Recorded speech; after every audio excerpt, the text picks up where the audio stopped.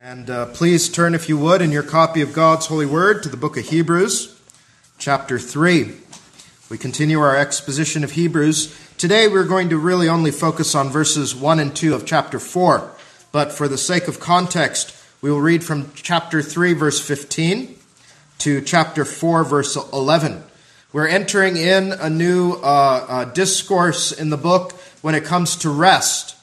And today, there is going to be quite the warning that we are to fear that we miss out on the promised rest of Christ, that we are to mix the word of promise of the gospel with faith. And so there will be some heavy things that the Lord will lay before us, but we need these warnings lest we find ourselves to be apostates and self-deceived, as we were warned in the 3rd chapter.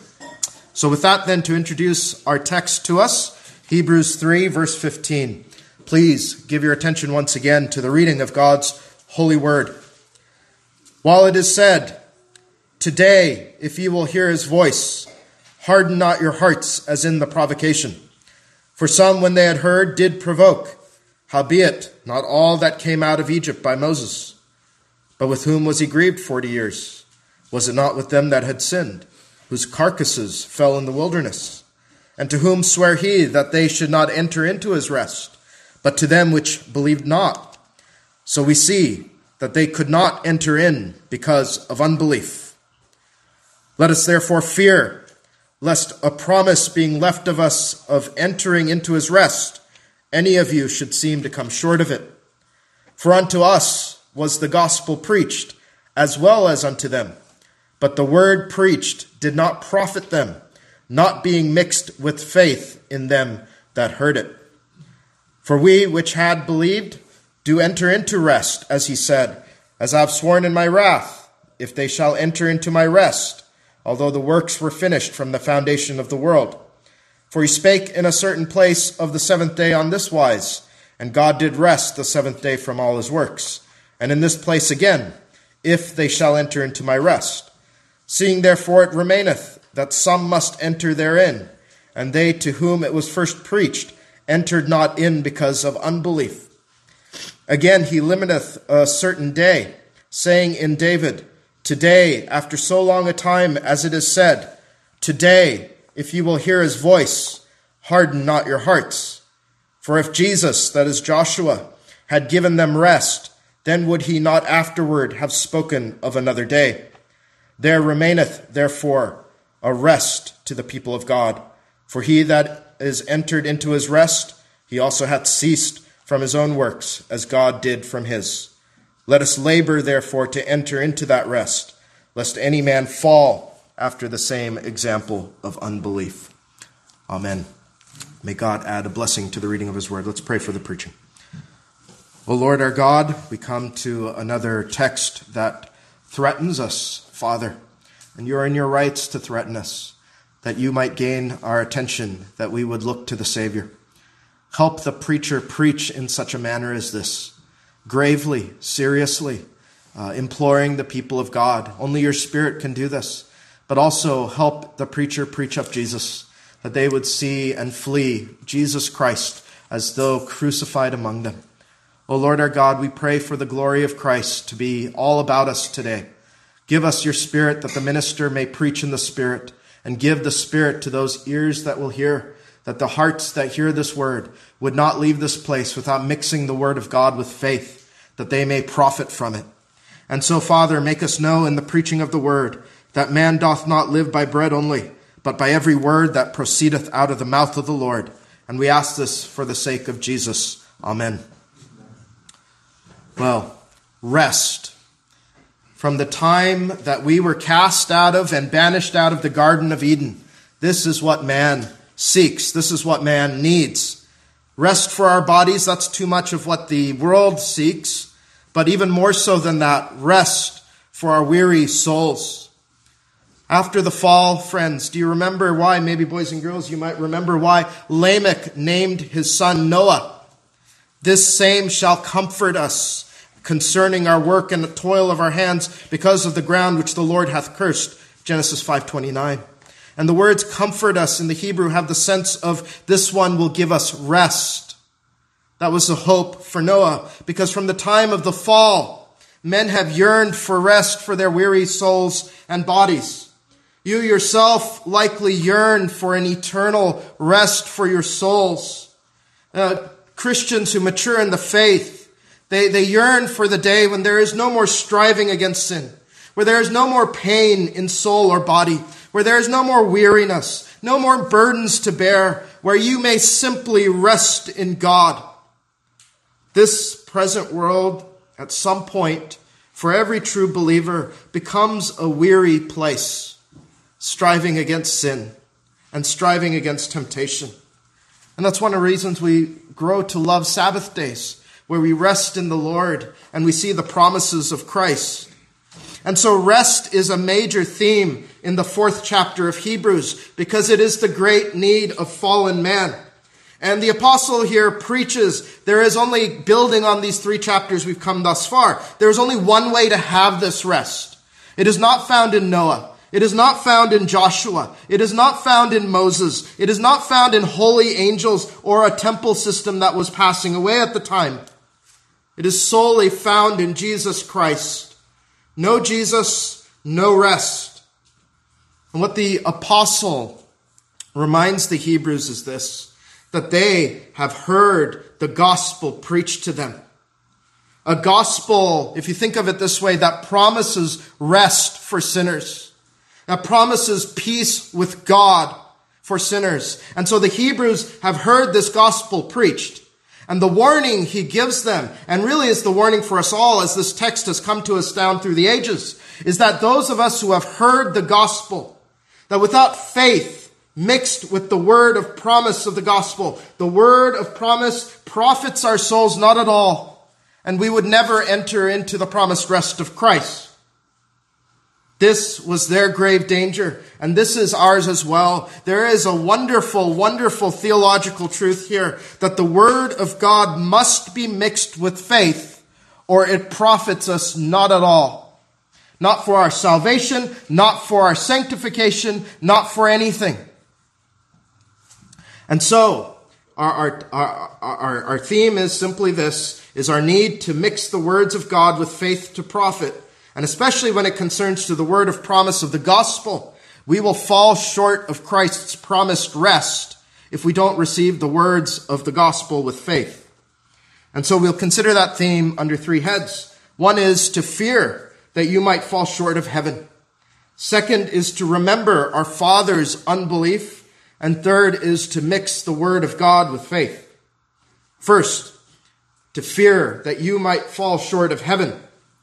Verse 1 is very plain in this. Let us therefore fear. That is an exhortation. That is an exhortation to have fear, lest a promise being left of us of entering into his rest, any of you should seem to come short of it. Now we have to build on what we've already heard in chapter 3, that unbelief kept our fathers out of Canaan. Right? There was a refusal on their part to enter Canaan because they were more afraid of the inhabitants of Canaan, you remember that, than God. They had no faith in the promise of the Lord that he said, I will give you this land that is overflowing with milk and honey. They lacked faith in Almighty God to fight for them. They lacked faith in Almighty God to bring them into that land by his mighty works. Their faithlessness was so severe, right? Because they also encountered many, many tokens of his power and might. His mighty hand and outstretched arm, they saw it at work. He swatted aside Pharaoh and his armies as gnats. He provided their every need as they journeyed. They had seen his promise, and they'd also seen his power as he brought them through, as it were, fire and water.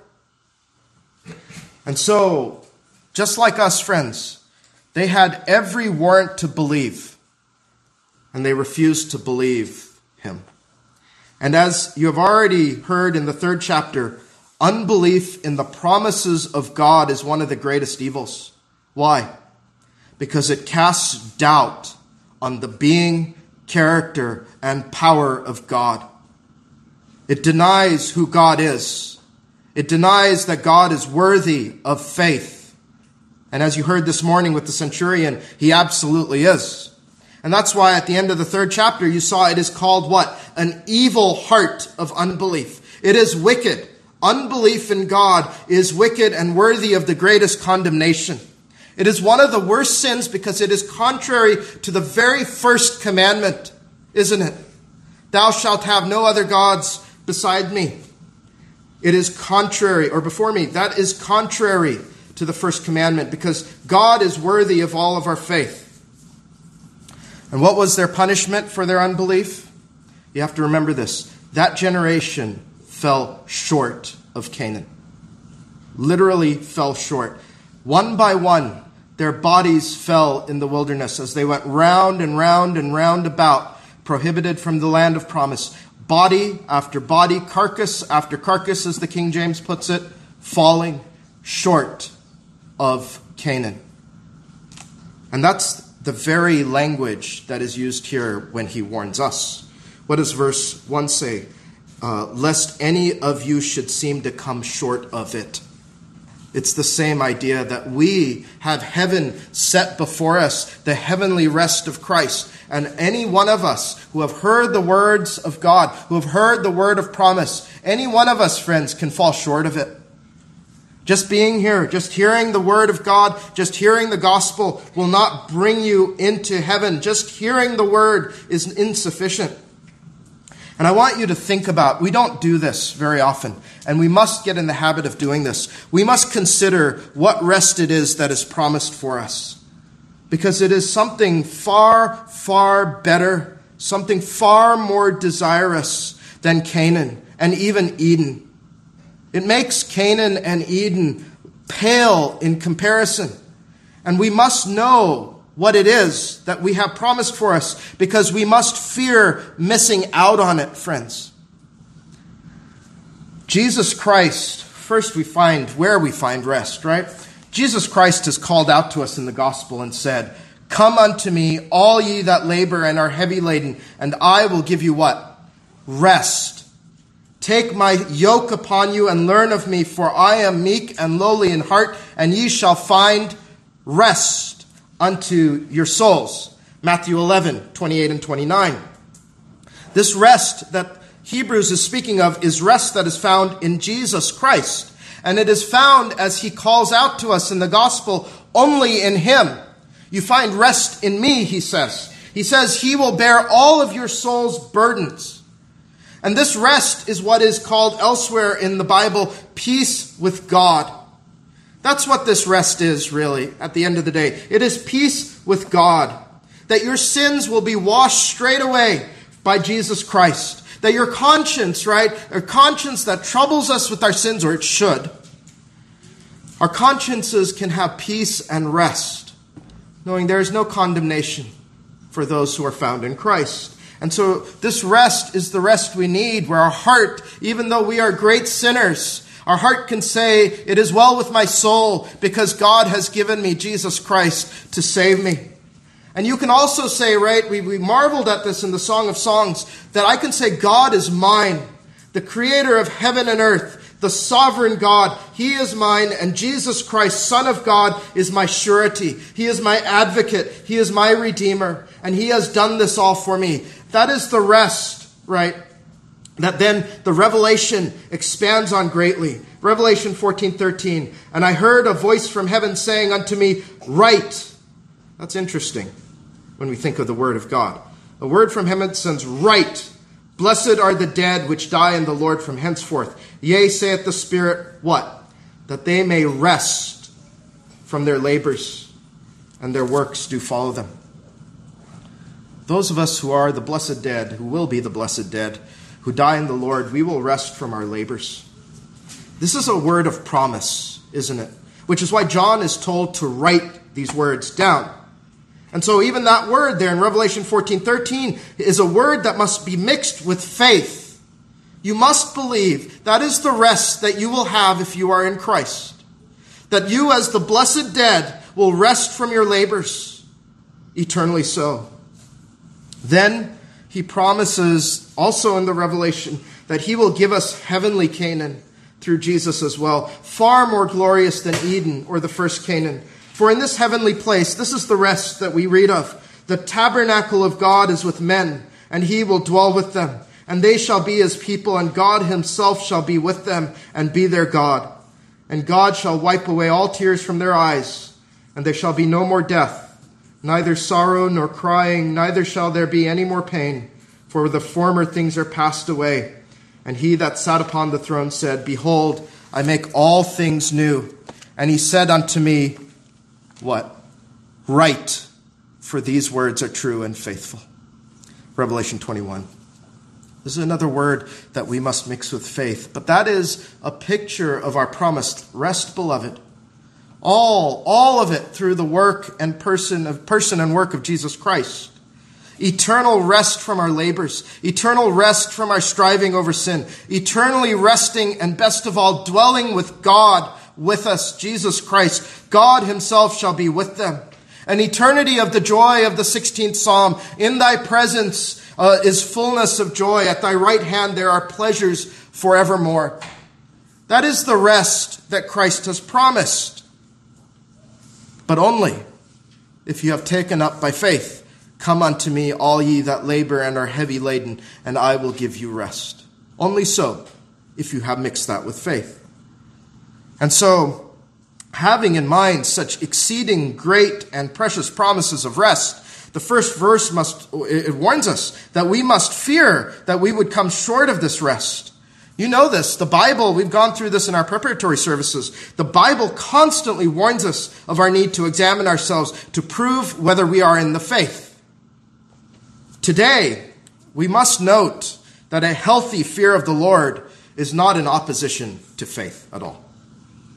A healthy fear of the Lord is not in opposition to faith. Some teach that today.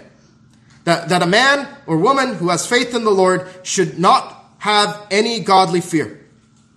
But this chapter does two things. It is full of our need of faith, full of our need of rest, and also full of our need of fear. The fruit of saving faith, you need to remember this, is a true fear of the Lord. Sanctify the Lord of hosts himself, and let him be your fear, and let him be your dread. Isaiah 8:13. This is the fruit of saving faith. And God says, let him be your fear, and let him be your dread. You and I are to grow in an awe and reverent fear of Jehovah. He is awesome. He is holy. He is a consuming fire. And what are we? We are just creatures. And worse, we are still sinners who dishonor him in thought, word, and deed. Our fear must be to offend God in any way. And we must be jealous for him above all things. Today, and I don't think I have to tell you this, there is a terrible lack of fear for the Lord in the church. Many even teach against, as I said, the fear of the Lord, but they are fools, because the fear of the Lord is the beginning of wisdom, is what the Bible says. Remember, what was the centurion Lydia and Cornelius called this morning? God-fearers.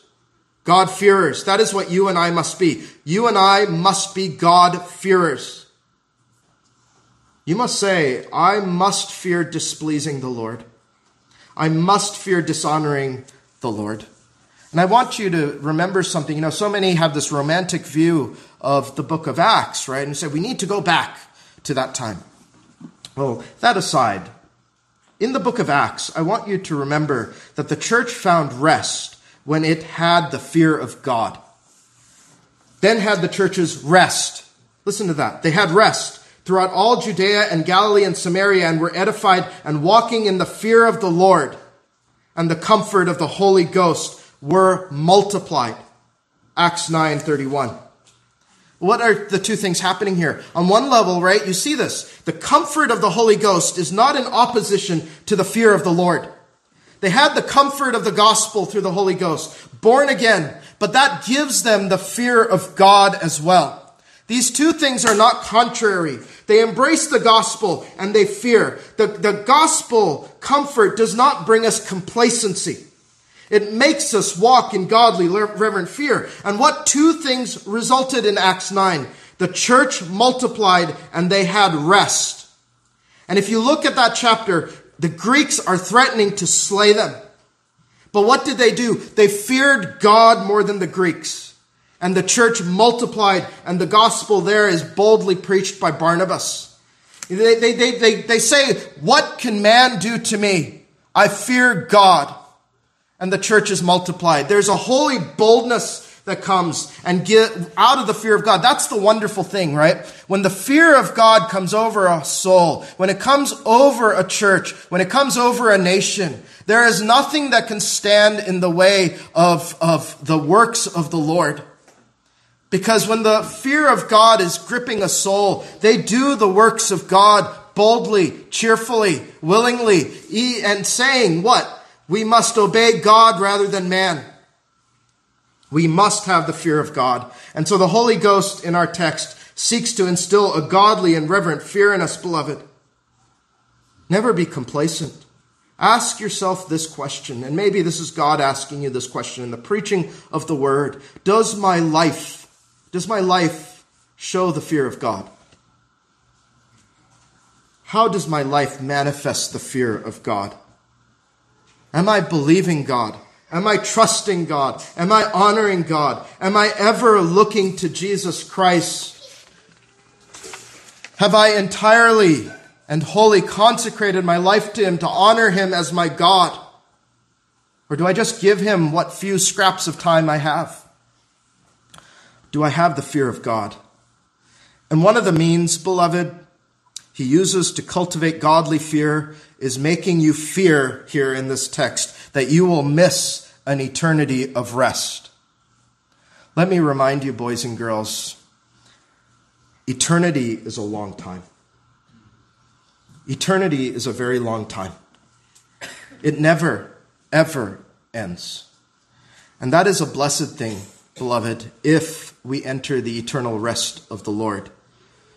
But what a terrifying thought to miss the eternal rest of the Lord and to have to endure an eternity of hell. We have to fear, beloved, that we will miss out on heaven, because the alternative for an eternity is far too terrifying for our souls to comprehend. Forever tormented over our sins. And so I ask, should we not, each of us, fear that we will come short of this promise? Yes. So when is the last time that you yourself have trembled at the thought of an eternity of torment? That is a healthy thing, friends. Our text says the exhortation of the apostle is, let us fear. Let us fear.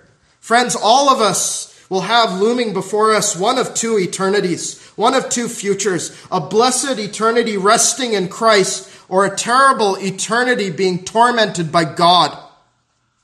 Should we not spend time examining our faith before eternity comes for us? The Lord says you don't know. He might be saying, thou fool, tonight your soul is required of you.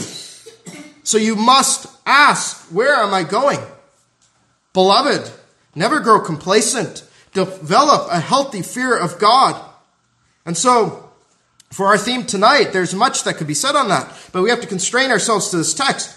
We need to look at the great and precious promise before us and fear not entering it. So many have associated themselves with the visible church, and I want to warn you in this. So many have associated themselves with the church and are in hell right now. They have not made it to heaven, and that's a tragic and terrible thing, to hear the word of God every week and not enter into heaven, though it is freely offered to us in the gospel to simply repent and believe as gifts from God. We have to fear. I think it would be stunning if we knew how many souls who have gone to church their whole life are in hell because they received the word of God for decades and decades and decades and never mixed it with faith. This is not some theoretical danger, friends. The apostle develops his warning by having us recall our father's unbelief in our second heading. Verse 2 says, for unto us was the gospel preached as well as unto them, but the word preached did not profit them, not being mixed with faith in them that heard it. The people referenced here goes back to Hebrews 3:9, right? When your fathers tempted me. This is that wilderness generation we have considered before. But I want you to understand that these people are our fathers as well. We must not see them as a people unlike ourselves. And that's a great folly of the present age, is to be done with the Old Testament. But perhaps worse than that is to ignore the fact that our text says something profound, that the gospel was preached to the Old Testament saints as well as to us. This text puts the final nail in the coffin of any theology that says the Old Testament saints had a different gospel than ours, that they were earning their salvation by the law. If you think there is another gospel, another way of salvation for them or any other, you will divorce the Old Testament from the New, and you will never see the connection between them and us. They are not just the fathers of Jewish Christians. They are the fathers of all Christians. For we are Abraham's seed if we are in Christ, aren't we? My seminary professor, our Old Testament professor, he went to a Jewish seminary. And because he earned his PhD in Hebrew from that seminary. And he said that what is very interesting is when you would go through the Old Testament, they would go and they would read the Exodus account and they would say, we were there. We were there at the time of Moses. There's this solidarity there between the Jewish people today and the people in the Old Testament. And my Hebrew professor said rightly this: no, they weren't there. We were there as the children of Abraham by faith in Christ. He said we need to start picking up that language. They are our fathers because we are Abraham's seed if we are in Christ. And what that does is it makes this entire Bible precious to you, friends, because it preaches one gospel hope. No portion of this book can we say God's people do not have the same hope we have. Our lives and our hopes are intermingled together in Jesus Christ, whether it is Abraham or Moses or Joshua or Ruth or Esther. Their rest and our rest has come out of the very same gospel hope. Revelation 14:6 calls the gospel the everlasting gospel. And I saw another angel fly in the midst of heaven, having the everlasting gospel to preach unto them that dwell on the earth, and to what? Every nation and kindred and tongue and people. There is one God and one gospel for the Jew and Gentile and every nation on earth. You heard this morning that the Jews are beloved for the Father's sake, and they must come to the same gospel that their fathers heard and proclaimed themselves. The same gospel, the same good news of rest from our sins in Jesus has been preached from the time of Genesis 3:15. And I will put enmity between thee and the woman, and between thy seed and her seed. It shall bruise thy head, and thou shalt bruise his heel. Faith in this word of promise was why Adam and Eve were saved, friends. This is why Eve, when she had her boys, said, this one, I have received a man with the help of God. Why? She was hoping that he would be the deliverer. Sadly, the first one was a murderer. But faith in this promise was the way of salvation. And the same gospel was preached to Abraham, wasn't it? Faith in the promise. Abraham believed God, and it was accounted to him for righteousness. Jesus said, Abraham saw my day, and he was glad. The same gospel was preached to the Israelites in Moses' day. What were they told? Look at the bronze serpent lifted up on high. And we see that is a portrait of Jesus Christ, the sin bearer. But they also heard, look to the Lamb of God in the sacrifices, and you will be cleansed of sin. Why is it that John the Baptizer then could say, and the people might understand what he meant by, behold the Lamb of God, which taketh away the sin of the world? Because they had heard the gospel. They had seen it in the ceremonies, and now they see the fulfillment of it in the man, the Son of God incarnated. The Son of God incarnated as the Lamb of God. Faith in the Redeemer of God's elect. That is the same gospel of old, and that is the same gospel of today. His identity not fully revealed in the Old Testament, but that there was a Redeemer, a sin bearer, a Messiah sent by God, testified to everywhere. Which is why the Samaritan woman would say to Jesus, I know Messiah is coming. She had the same gospel preached to her that we do. And if you miss that there has only been one gospel, you miss that God deals with his people of old and his people today in the same way. Baptists miss it, and so they deny that God deals with our children the same way. Antinomians miss it, and they miss that the moral law is not contrary to the gospel. And we, the apostle says, will miss out on the same fear that they were to have if we don't realize that their gospel is our gospel as well. Because it is the same gospel we are to fear today, just as they were to fear. Please turn to 1 Corinthians 10 for a moment, if you would. I think it's worth reading through a significant section of God's word here. 1 Corinthians chapter 10. And I want you to see the depths of this here, because it cements the idea for us. And I will read the first 12 verses.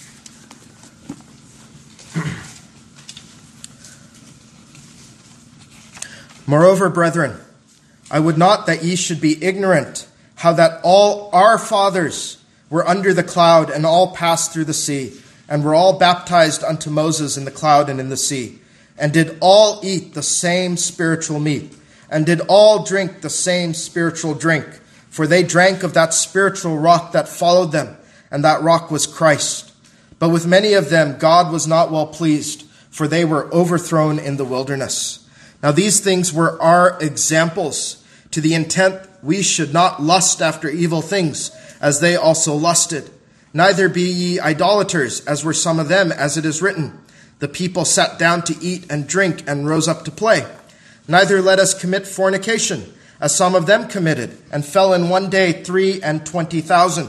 Neither let us tempt Christ, as some of them also tempted, and were destroyed of serpents. Neither murmur ye, as some of them also murmured, and were destroyed of the destroyer.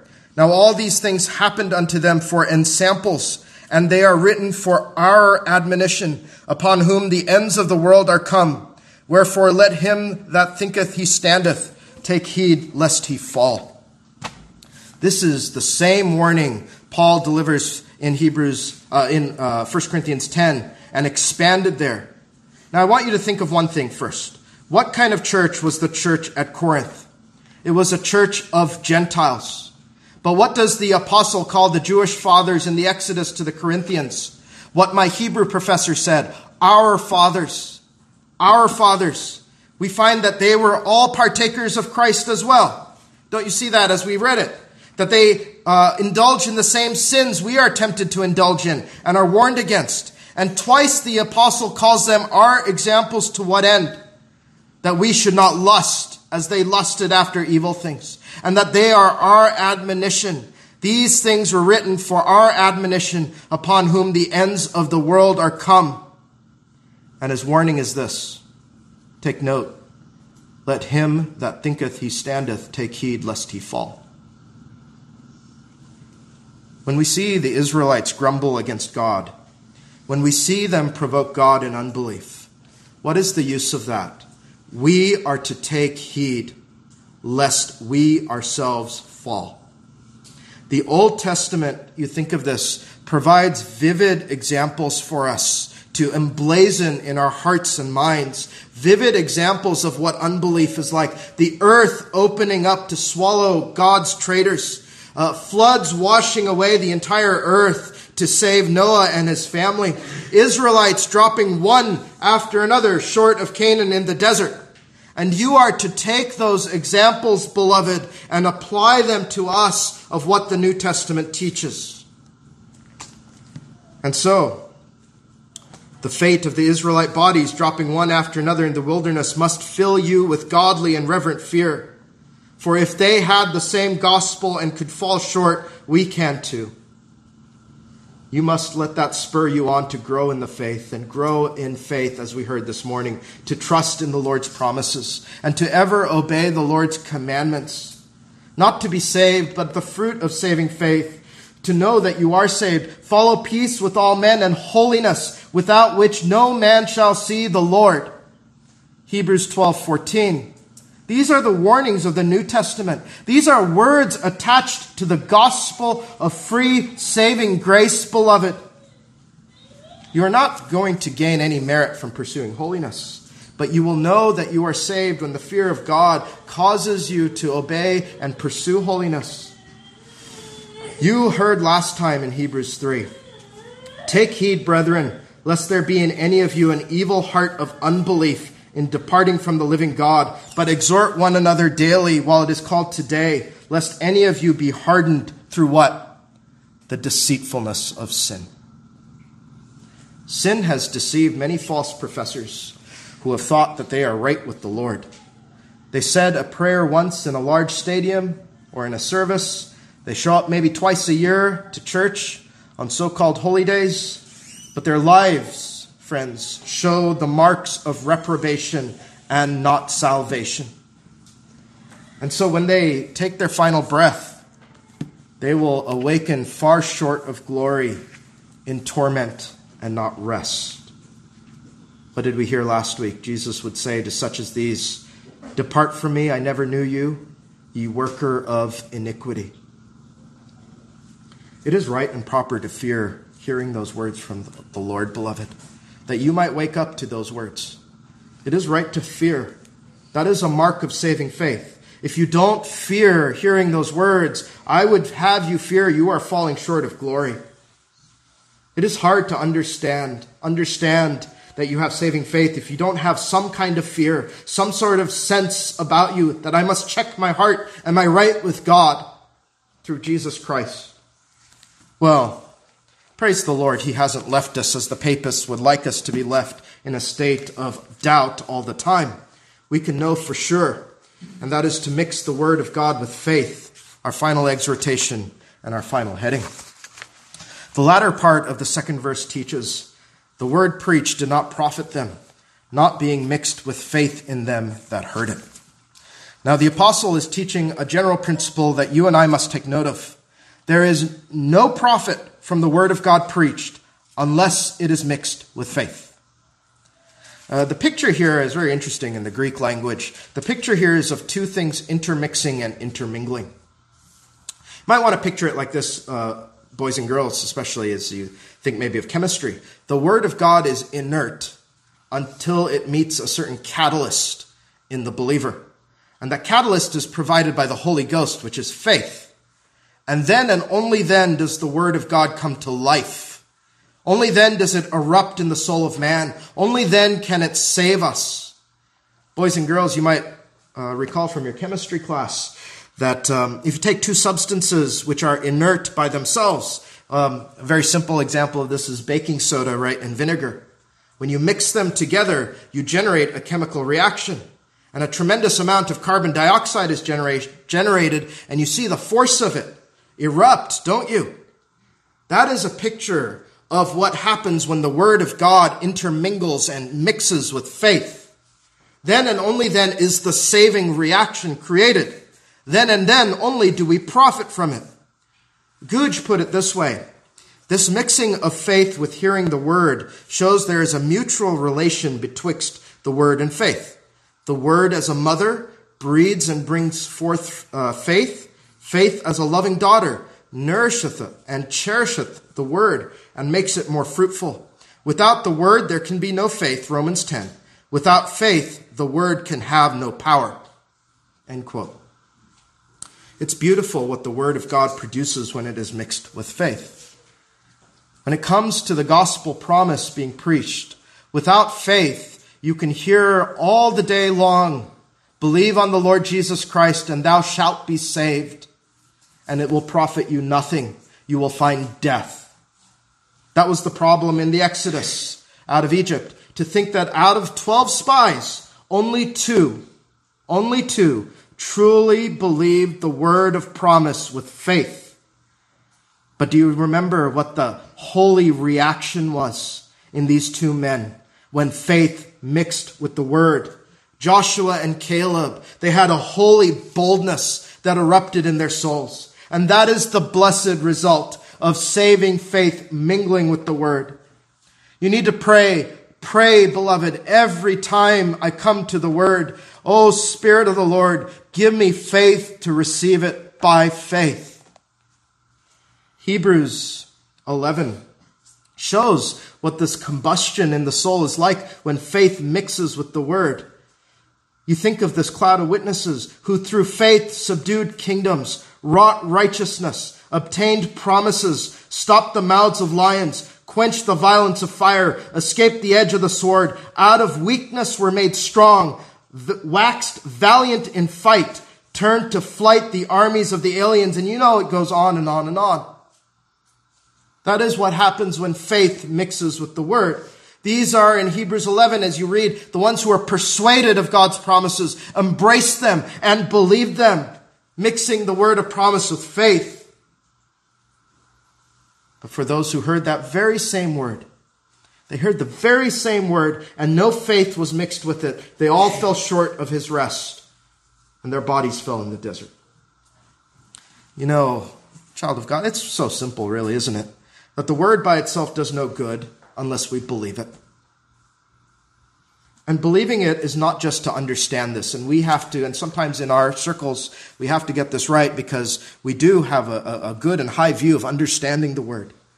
But there are many who understand the words of life and are not saved. Many, when quizzed, might even say, yes, I can explain. Maybe Richard Dawkins, we considered him a week ago. Maybe Richard Dawkins could say, yes, I understand the way of salvation that the Bible gives us. He says, the way of salvation in the Bible is to believe on Jesus Christ and thou shalt be saved. I understand that completely. And I can tell you that is Christian doctrine. But friends, unless you believe it for yourself, unless you say, I believe this, I don't just understand it, but I wholeheartedly believe it. Unless you can do that, you are not saved and the word of God profits you not. And so, I want you to remember, and I said this morning, I want to say it again because it is vital, that the 3 marks of saving faith must accompany the hearing of the gospel. You must assent to the truth of the word. You must say, this word is truth. Thy word is truth, as our Lord prayed in John 17. Then you must receive Jesus Christ from out of the word. As John 1:12 says, as many have received him and as many as believed on his name, he has given power to be the sons of God. And then you must rest on Jesus Christ alone for salvation and as your only hope, that you put away any striving to be saved outside of simply resting in the merits of Christ, as we heard in Matthew 11. And so what this is simply to believe what the word says and take Jesus for yourself out of it. Then and then only do you profit from the saving words of God. See, faith is not a bare understanding of the words of life. And I think Gordon Clark got very dangerously close to basically teaching that. There are many, and I just say this out of experience, there are many who have walked into our services.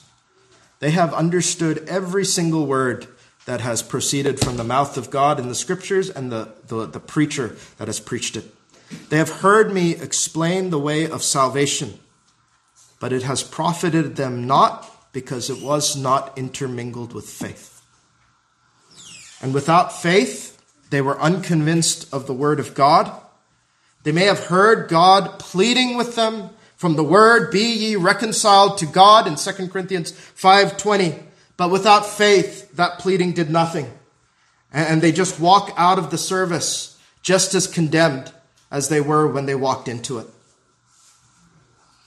Merely attending on the word does not save you, but you must mix the word with faith. Mark 16:15-16. Go ye into all the world and preach the gospel to every creature. He that believeth and is baptized shall be saved, but he that believeth not shall be damned. Last week, Romans 1:16, I am not ashamed of the gospel of Christ, for it is the power of God unto salvation to who? To everyone who hears? No, everyone that believeth. Beloved, let me plead with you. You must believe the gospel or it profits you nothing. It will only add to your condemnation. To hear over and over again that all have come short of the glory of God. To hear that God justifies as well the ungodly. To hear Christ crucified for sinners and salvation over and over again held forth to you as a free gift. To hear that all who believe on Jesus Christ and repent of their sin will have rest. To hear all of that and not believe it is to condemn you. You still stand condemned. Boys and girls, let me just say, you in particular must believe it. Not just hear it your whole life. You must all be awoken to the great danger of hearing the word, and maybe the word has become commonplace in Christian homes sometimes. You must all be awoken to the danger of just hearing that word over and over again. Your parents giving you the word, you coming to church and hearing the word, memorizing scriptures. Memorizing scripture does nothing for you unless you believe it. Scripture memory is fantastic, but unless you receive it by faith, it does nothing for you, boys and girls. So believe the word of God. Hell is filled with souls that know the words of life and never believed. Even the demons believe the word of God, but they tremble. James reminds us. And they will tremble in an eternity of hellfire, and that must not be us. And I also want to warn you about your tears, because this has become a big problem. Many are affected by the word to tears even, because there is a natural awe and a natural horror at what Jesus endured for sinners. But friends, many cry at movies with characters that are fictional. Many, this was especially when I was younger, many cried coming out of a movie that portrayed some fictional characters on the Titanic. And they wept and wept for days.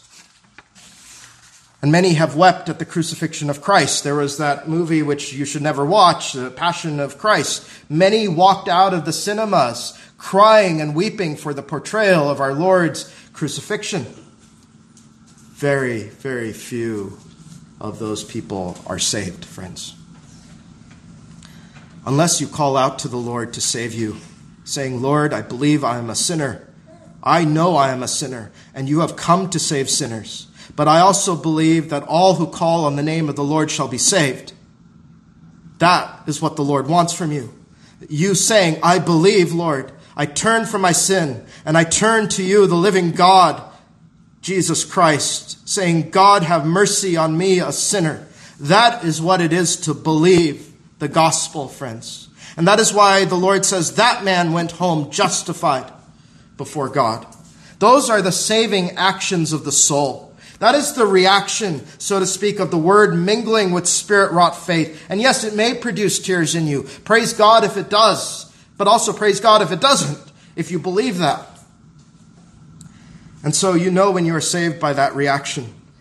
And there's an ongoing test that the Bible has to tell you whether or not you did truly mix the word of God with faith.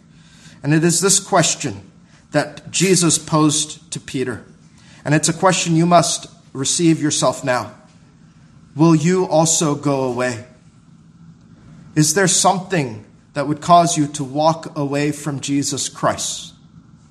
Is there any situation, any circumstance, any amount of money, another person who is trying, that you love, who's trying to take your affections from Christ? And he's asking you, will you also go away? And what does faith mingled with this question out of the word of God produce? It produces what Peter responded to Jesus. Lord, to whom shall I go? Who shall I go? Thou hast the words of eternal life. That is the reaction of the word mingled with faith to the saving of your soul, friends. Is that your reaction when trials come, when afflictions, when difficulties, persecution break out? In all those providences, the Lord Jesus Christ is bringing to remembrance the question, will you also go away? As so many, friends, what is the sorrowful undertone of that question? So many have gone away. So many have left him. And so that's why he asks, will you also go away? If you can say, Lord, to whom shall I go? You can know that faith has mixed with the word. And I know that I am probably going a bit long here, but I want to say it's not just to be saved, not just for our justification, but for all other purposes, for sanctification and our perseverance our growth in grace, to profit from the word, you must mix it with faith. That is a general principle. Faith hears the word as the words of God. It believes what the word says. Why? Because its author is God. And so everything that it receives the word not as the word of man, but as it is in truth, the very word of God. And when the word has a promise, I love how our confession draws this out. And I want to just draw out the three categories that I found very helpful here. Is when faith hears a word of promise from the word of God, it embraces them. These all died in faith, not having received the promises, but having seen them afar off, and were persuaded of them, and embraced them, and confessed that they were strangers and pilgrims on the earth. Faith mixed with the word of promise produces this glorious combustion of persuasion, embracing and confessing the promises of God in Hebrews 11:13. And when the word of God threatens us, as Hebrews 4:1 does, faith trembles when God's word threatens. Isaiah 66:2, I prayed this, but to this man will I look, even to him that is poor and of a contrite spirit, and trembleth at my word. Faith mixed with the word of threatening produces a combustion in the soul that makes us poor and contrite and tremble, not being haughty, but fear, as when the other disciples around the table said, basically, is it I? Am I the betrayer? Let me examine myself. Then faith moves us to obey when we hear a commandment, and how we need to hear this especially. Romans 16:26. But now is made manifest, and by the scriptures of the prophets, according to the commandment of the everlasting God, made known to all nations for the obedience of faith. Faith produces obedience, and faith mixed with the word produces that potent combustion of obedience. That is how you profit from the word of God, and you mix every kind of word you receive by faith. So you have heard. Let us therefore fear, lest a promise being left of us entering into his rest, any of you should seem to come short of it. Remember, there is a glorious rest ahead for the people of God.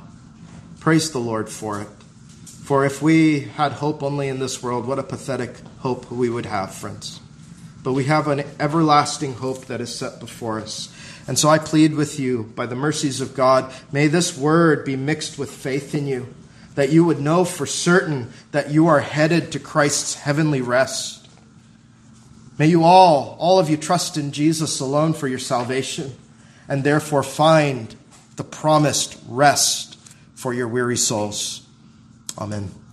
We'll pick up this theme of rest next time. Until then, please rise for prayer.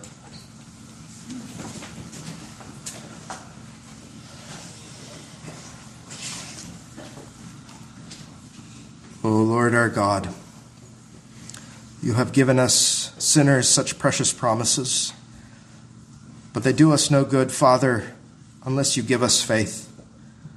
Lord, once again we find ourselves in the position of crying out to you, Lord.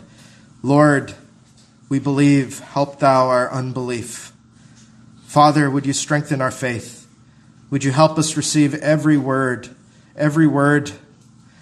from you as a word from God, as we have our Bibles before us.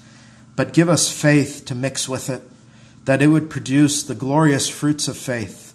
First, the saving of our souls. And second, all the blessed results in our souls from being sanctified and persevering in this life. Oh, Father, only you can do these things for us. And we pray, if there are any here who don't know the Savior, who have heard the word of God for many years even, and have never had it mixed with faith, that today would be the day of salvation for them. Help them, Father, call upon the name of the Lord and be saved. For we ask this for the glory of Jesus Christ. Amen. Amen.